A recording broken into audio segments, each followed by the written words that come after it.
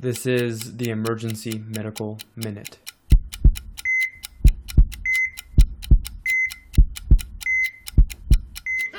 So I'm going to talk to you about a study that was done in American Journal of Emergency Medicine about 3 weeks ago. It looked at older patients, and it always pains me to say this when they consider older patients older than 60.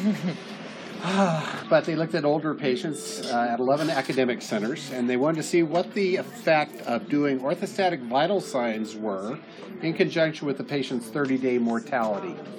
So they had about 7,000 patients they could look at that qualified, and then they got about half of those that they enrolled and about half of those that completed. So a little under 2,000 patients ultimately in this study. And they would stand the patient at the bedside and then check their vital signs immediately and 2 minutes after.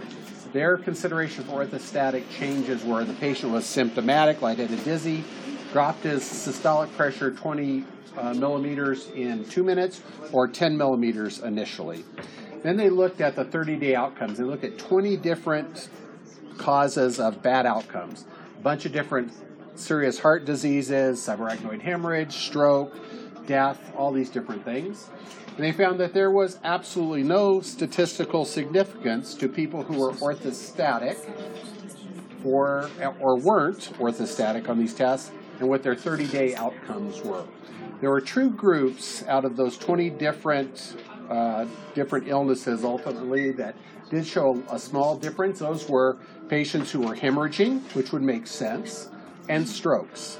But for a lot of the patients who couldn't qualify, there was some selection bias because they were either too well to need orthostatics or they were too sick to get orthostatics.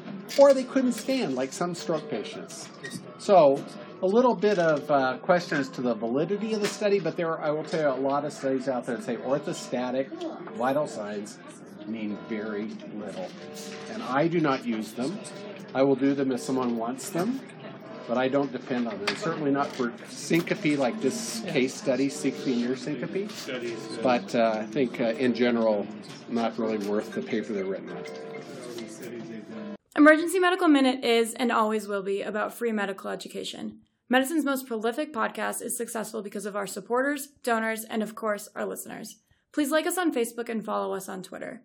And if you support spreading free medical education, please donate at our website, emergencymedicalminute.com. As always, keep listening.